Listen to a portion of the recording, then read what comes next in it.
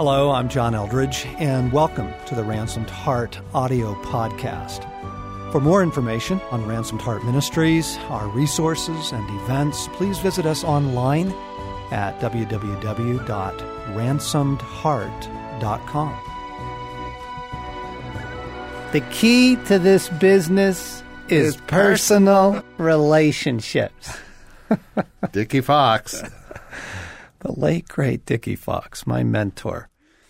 That was a reference from Jerry Maguire, and sometimes we let you in on the banter, the pre-recording, really good stuff that goes on in the studio. So welcome to the Ransomed Heart podcast. We're in the midst of a series on interpretation, and it's just huge, getting great feedback on this, and urge you to tell your friends about Ransomed Heart. Tell them about the podcast. It's free, and it's awesome, and it will help bring them into just the whole treasure chest of content and gospel that we have here. By the way, I'm John Eldredge. I think that's probably fairly clear by now. Greg McConnell with me. To his left. And we've been walking through interpreting our lives, interpreting our internal world, interpreting God and his actions or seeming involvement in prayers or in our lives. We've been interpreting disappointment and suffering. We thought that this time, for this section, we would talk about interpreting relational issues. Again, kind of pushing into what are the categories that you use to sort out relational issues. Because again, we are bringing interpretation to our world all the time.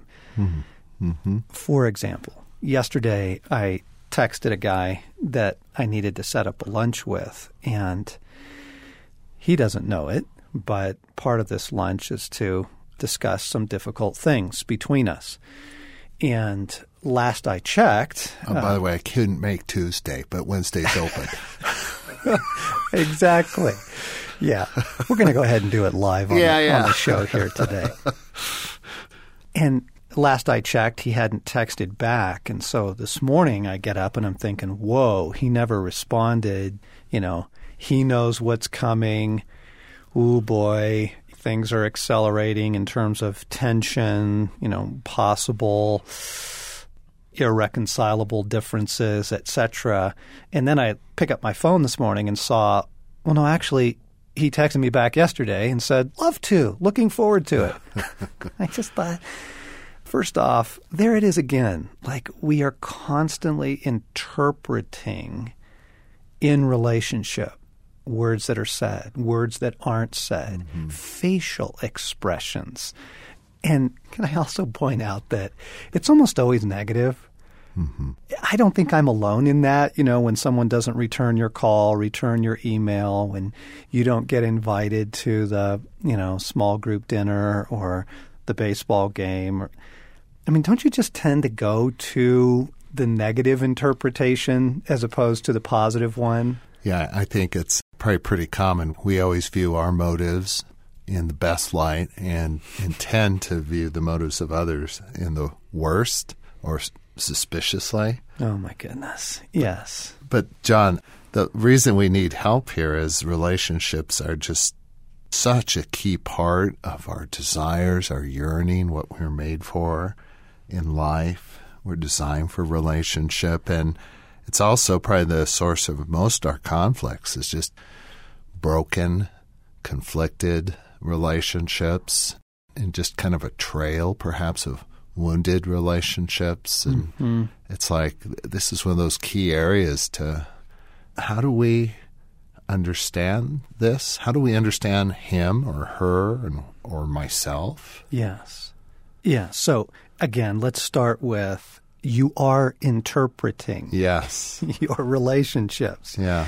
And your interpretation might not be accurate, which in many cases is a really hopeful thought. Yeah. In my case, it was negative and gloom and doom and oh boy, and turns out that that was completely untrue. It wasn't even based in reality. Yeah, isn't our experience here as a team, John, or maybe I should limit it to my experience, but after a while, I'm just suspect of other people, their actions and motives, and then you spend 15 minutes together and you remember, they've got a good heart. They're a great person. Yes. Why was I thinking that about them? Yes.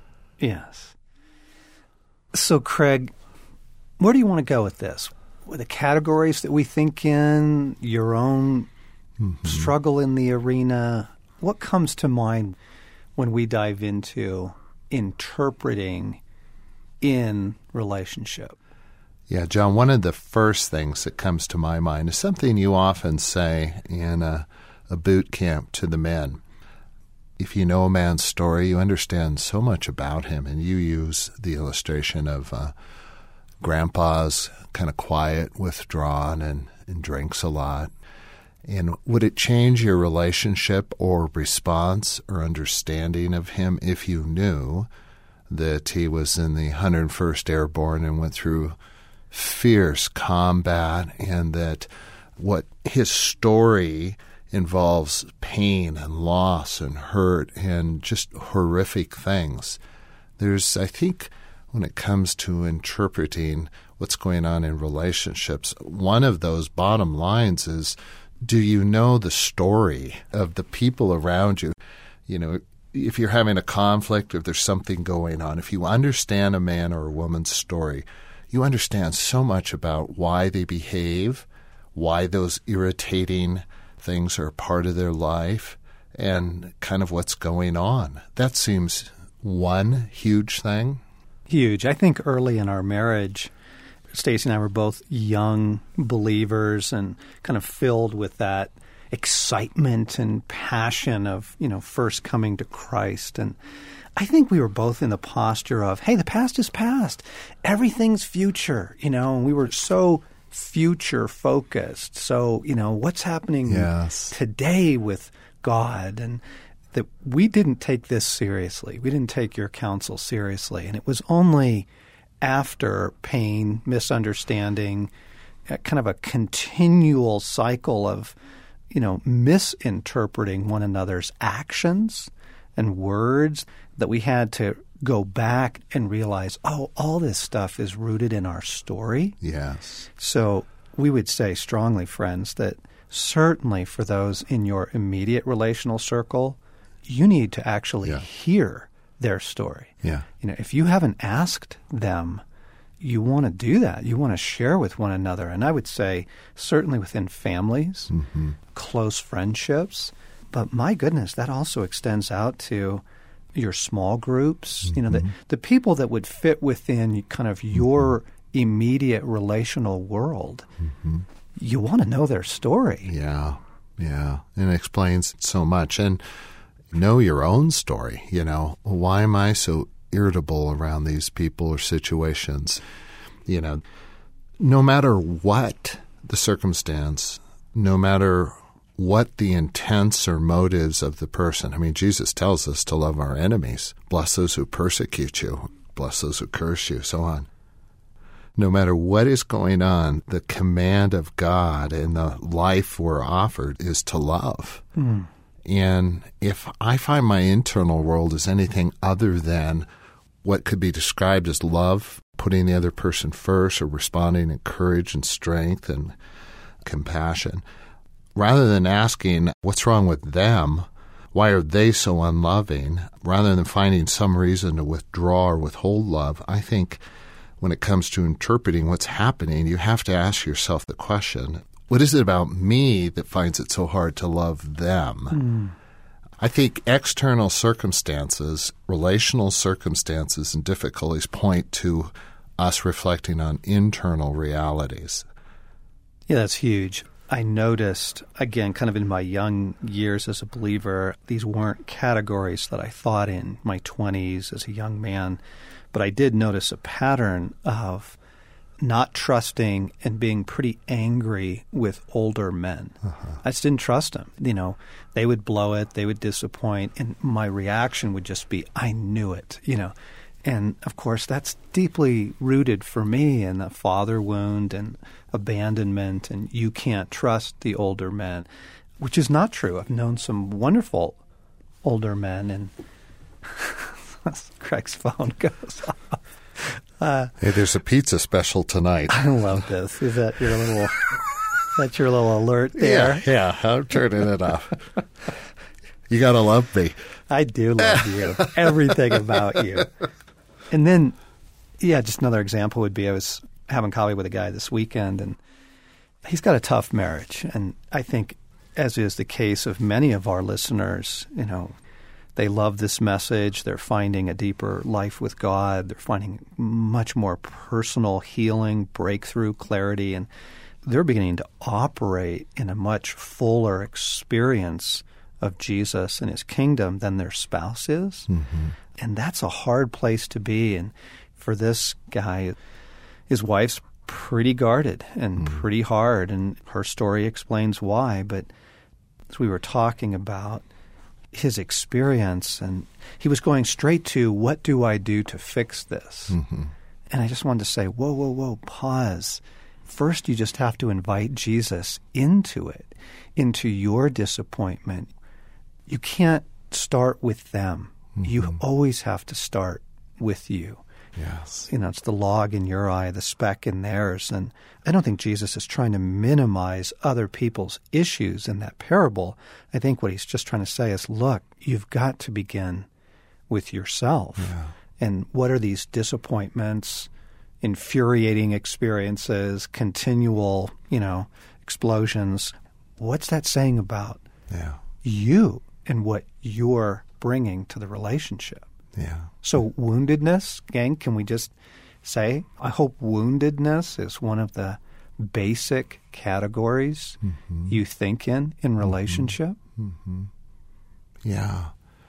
Whether it's in your relationship with your children as a parent or your spouse, people you work with, or Joe next door, there's one of the key interpreting kind of lenses, as you put it, John, is what is God after in me in my journey of knowing him as Father, is the journey of him growing me and that sanctifying, that work of holiness going deeper. What is it about these irritating people and relationships that God is using to go after stuff? It's so often our woundedness he's going after. And our style of relating. Because you need to keep in mind, friends, another category of interpretation is you have a style of relating and they have a style of relating. And sometimes it's, oil and water. Mm-hmm. And again, it's so easy to point to, man, that's just their stuff. But are you aware of your effect on others? Are you aware of your presence, what your presence elicits?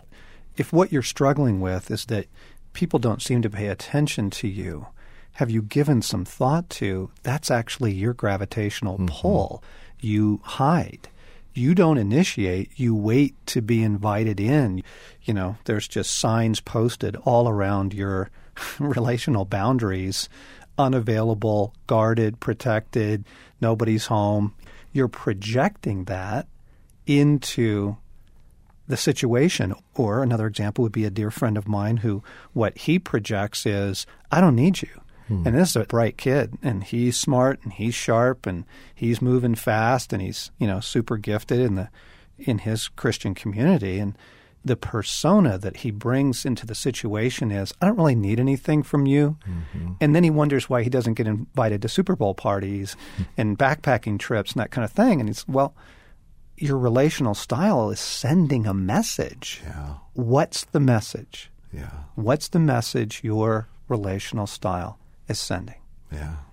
Well, you're hitting close to home there, John, because as you know, my style is to move away from people despite these bursts of warmth and gregarious, sociable, likability and this grandfatherly persona that you experience from time to time. I could just go on and on. But there's something about my sinful way of relating where I pull away, move away from people. and people take it personally. They feel like I don't give a hoot about them or life or relationship, and I'm just hiding. I'm running from God, and I'm running from mature, good life God intended me to have. And to enable me to withdraw from people and pull away, I've got to have a good reason. So my internal world is an awful lot of judging. Mm. You know, you're not a kind person. You're selfish. You're a little arrogant. That gives me every reason in the world to back off and move away. And so I'm saying amen to relational style, both in who I'm relating to, what's their style. I'm not going to let that hinder me. And then for me to be aware of mine. Why the party? Am I just so critical? It gives me good reason to just withdraw. And that's always misinterpreted in a personal way. I don't intend. It's my brokenness, not theirs, that's the issue.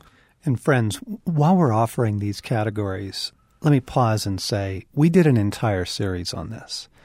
We did a 10-part series on relational issues and relational freedom, and that's available on our website in our bookstore called Relational Freedom. So we're going to hit on a few things today, but this is such a big one. Yeah. Everybody lives in this. Everybody lives in a relational world, and we are bringing interpretation to it. So we're going to give you a few categories right now, but strongly want you to go get that Relational Freedom series and dive deeper into this.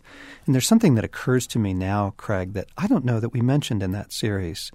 And just in terms of what are some of the basic categories you think in relationship. And one of them is just the partial. We live in a broken world. Mm-hmm. Our hearts are made for laughter and joy and intimacy and friendship and rich, rich relationship. That's what we're made for. And we live in a world where we're broken, other people are broken. The world is so messed up that, yes, while we believe that substantial growth, breakthrough is available, there's just some grace. There's some grace for ourselves and for others to just recognize the partial, right? We are living with the partial. And Stace and I will go through seasons where, you know, our marriage is really good. And then we go through seasons where it's just kind of routine. We're just, you know, getting by and we're busy. And actually, we're not connected at all. You know, she's off doing stuff, good stuff. Yeah. I'm off, you know. We might even be involved in other people's crises. But that's okay. Like, there's just a recognition of that's okay. Like, I bless the partial. You know, you and I don't get as much time together as either one of us would like. You know, we would love to have more space in our lives for that. It's not going to happen. Right. We have full worlds. We fight for the time we do get. And I think I just want to say I bless the partial.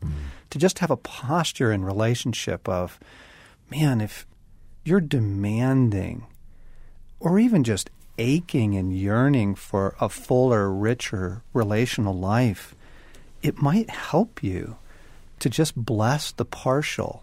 You know, gosh, my mom hasn't called for a couple of weeks. I sure wish she'd pay more attention to what's going on in our kids' lives, you know. But she does. She does, and yes. I bless the partial. That kind of thing. Yes. So I'm saying, like, oh, I wish our small group would meet more often. It just seems like something always gets in the way. But you do meet, and it is good when you meet, and I bless the partial. See what I'm saying? Oh, just that. Yeah. Because it's the partial, John, I think feeling disappointment in relationships is inevitable. And where my mind's going right now is Christ. I think it's in Matthew 26, where he takes his closest disciples into the garden to pray, and he asks them to stand watch as he goes a little farther and just crying out to the Father. And he comes back and checks on his buddies, his closest friends, and they're sleeping. And he does that twice. And what's beautiful about it is he expresses to those close friends his disappointment. Couldn't you stay alert and watch for 1 hour? The letdown, he's going through incredible personal crisis, and those closest to him let him down. But it doesn't deter his relationship with the Father, nor does it deter his mission. It's like there's this example in Jesus of, I live in disappointment, but it doesn't deter, and I'm honest in how I handle that disappointment. So there's, in that partial, one of the breakouts from that is, there's disappointment in relationships, and we can't let the partial in relationships deter us from the intimacy with God or the mission we're given. Or pursuing the relationship. Yes. Because as you're describing this, here's what's going on inside of me. I'm suddenly thinking of a relationship that I have, a guy that I try and do something with a couple times a year. Last year we didn't get together, and frankly, by his choice, not by mine. I can already feel the posture in me of, I'm not going there this year. Like, I'm not going to risk that disappointment. So, gang, I bless the partial can really help you not react to the disappointment in bad ways. I'm pulling back, I'm pulling away, or whatever your style is. I'm going to get pissed and, force them to get together, come through for me, whatever that looks like, share more, be more intimate. The sense of be aware that the disappointment can often cause you to react in ways that I think would be different if you just allowed, my goodness, everyone's life is brutal. It's brutal. It's a quote that gets misattributed several places. I finally looked it up and found that it was to a Scottish pastor named John Watson, who said, "Be kind, for everyone you know is facing a great battle." Mm-hmm. And I just think if I'd look at my friend, who didn't want to get together last year, I think if I just look at his life and go, my gosh, he's under siege.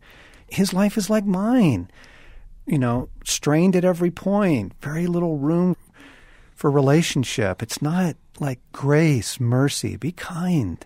Mm-hmm. Everyone you know is facing a great battle. John, I'm thinking of some category. It's a little vague. Maybe you can put words to it, but it feels like one of the categories of interpreting relationship is just understanding that there's different levels of relationship, or that a lot of them are transitory, that we have seasons, and that relationships change. I don't know what the thought there is, but it feels like over the course of time there has to be some grace given to yourself and others, that things change and people move in and out, and it's not failure perhaps on their part or your part. Do you know what I'm saying there? Oh, it's huge. I'm already thinking, just immediately went to some guilt that I still carry over a relationship with a guy who was a really great friend of mine in my 20s, into my 30s, but we haven't reached out to each other in years. Yeah. I mean, I moved to a different state. He moved to a different state. We moved on in our careers. It's just relationships do have a season to them, and an ebb and a flow. And whereas marriage, is a lasting lifetime covenant. Yes. Other relationships have seasons to them. And some friendships aren't meant to last forever. That's okay. Some mentor relationships aren't meant to last forever. That's okay. Christian fellowships and small groups and communities aren't meant to last forever. And that's okay. Just a grace. Yes. But there is an ebb and a flow to these things. And, again, I think I want to say clearly, I think within a marriage context, you're fighting for that relationship for the rest of your life. But I think in other cases, there's the freedom to say, God, is this relationship changing? And are we just moving on? Things have changed, and no accusation, no blame, no guilt. That's just the nature of these things. Yeah. We haven't said it in this particular topic throughout the series, and just to say it, to ask Jesus, what's going on in this relationship? Lord, what's going on? How do I interpret or understand either my reaction or their behavior? you know? Huge. Ask Jesus. From the small things like, why didn't this guy answer my text? Yeah. You know, and Jesus can say, well, actually, he did. Check your phone. You know, to the big things. Lord, whoa, what was that blow up about? Or why has this person pulled away from me? Or why do I want to bail on, like, come in, Jesus. Yeah. Interpret this for us. I don't think we can go much further, Craig, without naming the category of warfare as well. I mean, Yes. I continue to be just stunned at how little this category plays into people's interpretation of their world, the typical Christian especially, when it's just rife throughout Scripture. It's everywhere. But my goodness, what a help this is. What a blessing this is. This is a really, really helpful category. Yes.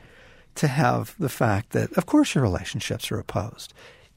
As you interpret things, is the enemy up to something here? You know, those very strong feelings that you have when so-and-so walks in the room, has it ever occurred to you that those feelings aren't even yours? Yeah. Like, what an epiphany that can be. Oh, everything in you just wants to get irritated at so-and-so.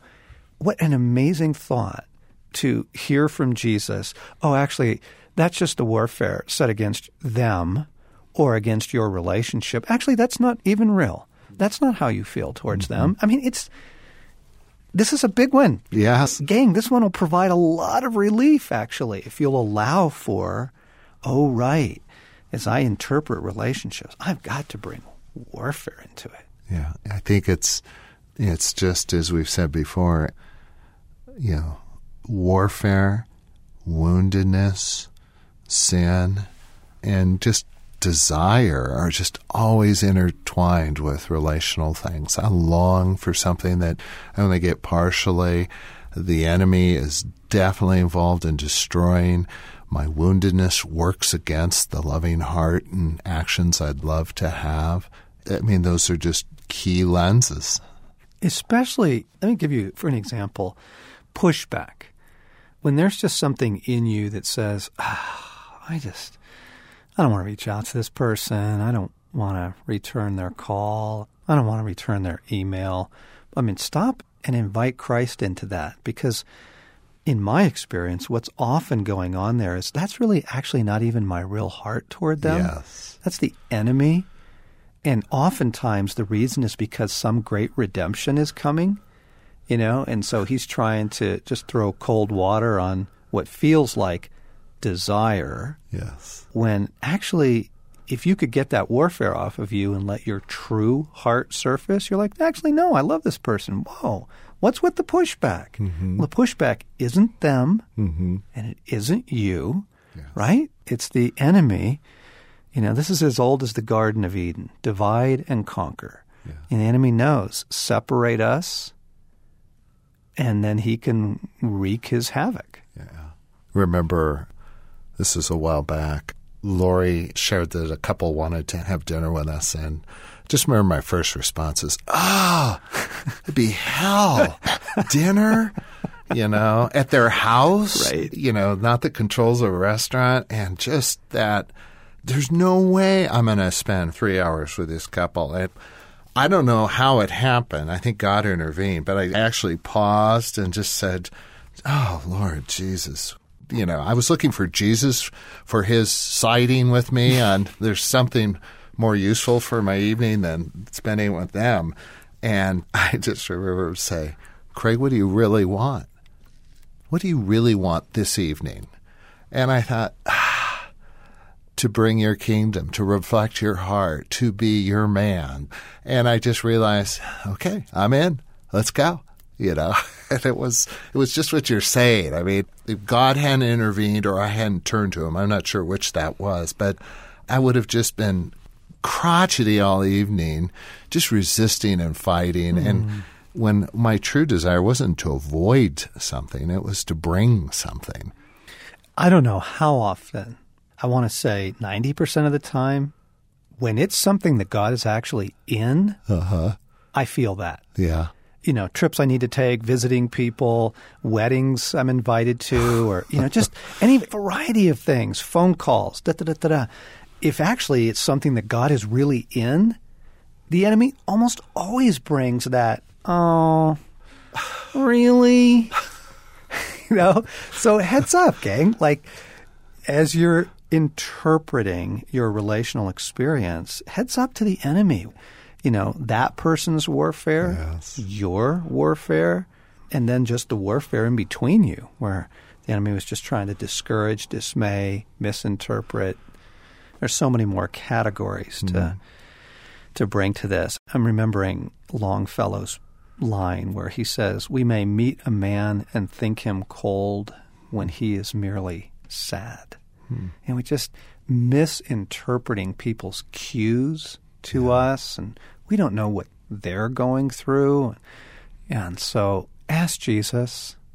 Ask Jesus. But before you come to conclusions, before you choose certain actions, before you just respond the way you kind of traditionally respond, like, Jesus, what's going on here? Help me understand this relationship. Typically, the fruit of that is almost immediate compassion. Now, yes, maybe some counsel, direction, and he may have, some guidance for you to pull back, or the season is ending, or no, push deeper, go after this person, or hey, this is warfare. Bring the cross of Christ against it. But ask Jesus in your interpretation of your world. Yeah. And again, we just want to say, we've got a phenomenal relational series. Craig, I enjoyed that one. Yeah. Killer. Yeah. I think the relational series, highly recommend, goes into a lot more. I think if the relational issues are marriage, I think Love and War is a great resource on that front too. Yeah, really good. So turn there. The relational series is called Relational Freedom, and that's an audio resource available on our website. And then Love and War is both a book and a video series. It would be really good to go through. We're going to hit a few more of these. We've got a few more subjects left in the series, and we'll be back with you next time. This is John Eldredge, Craig McConnell. You've been listening to the Ransomed Heart Podcast.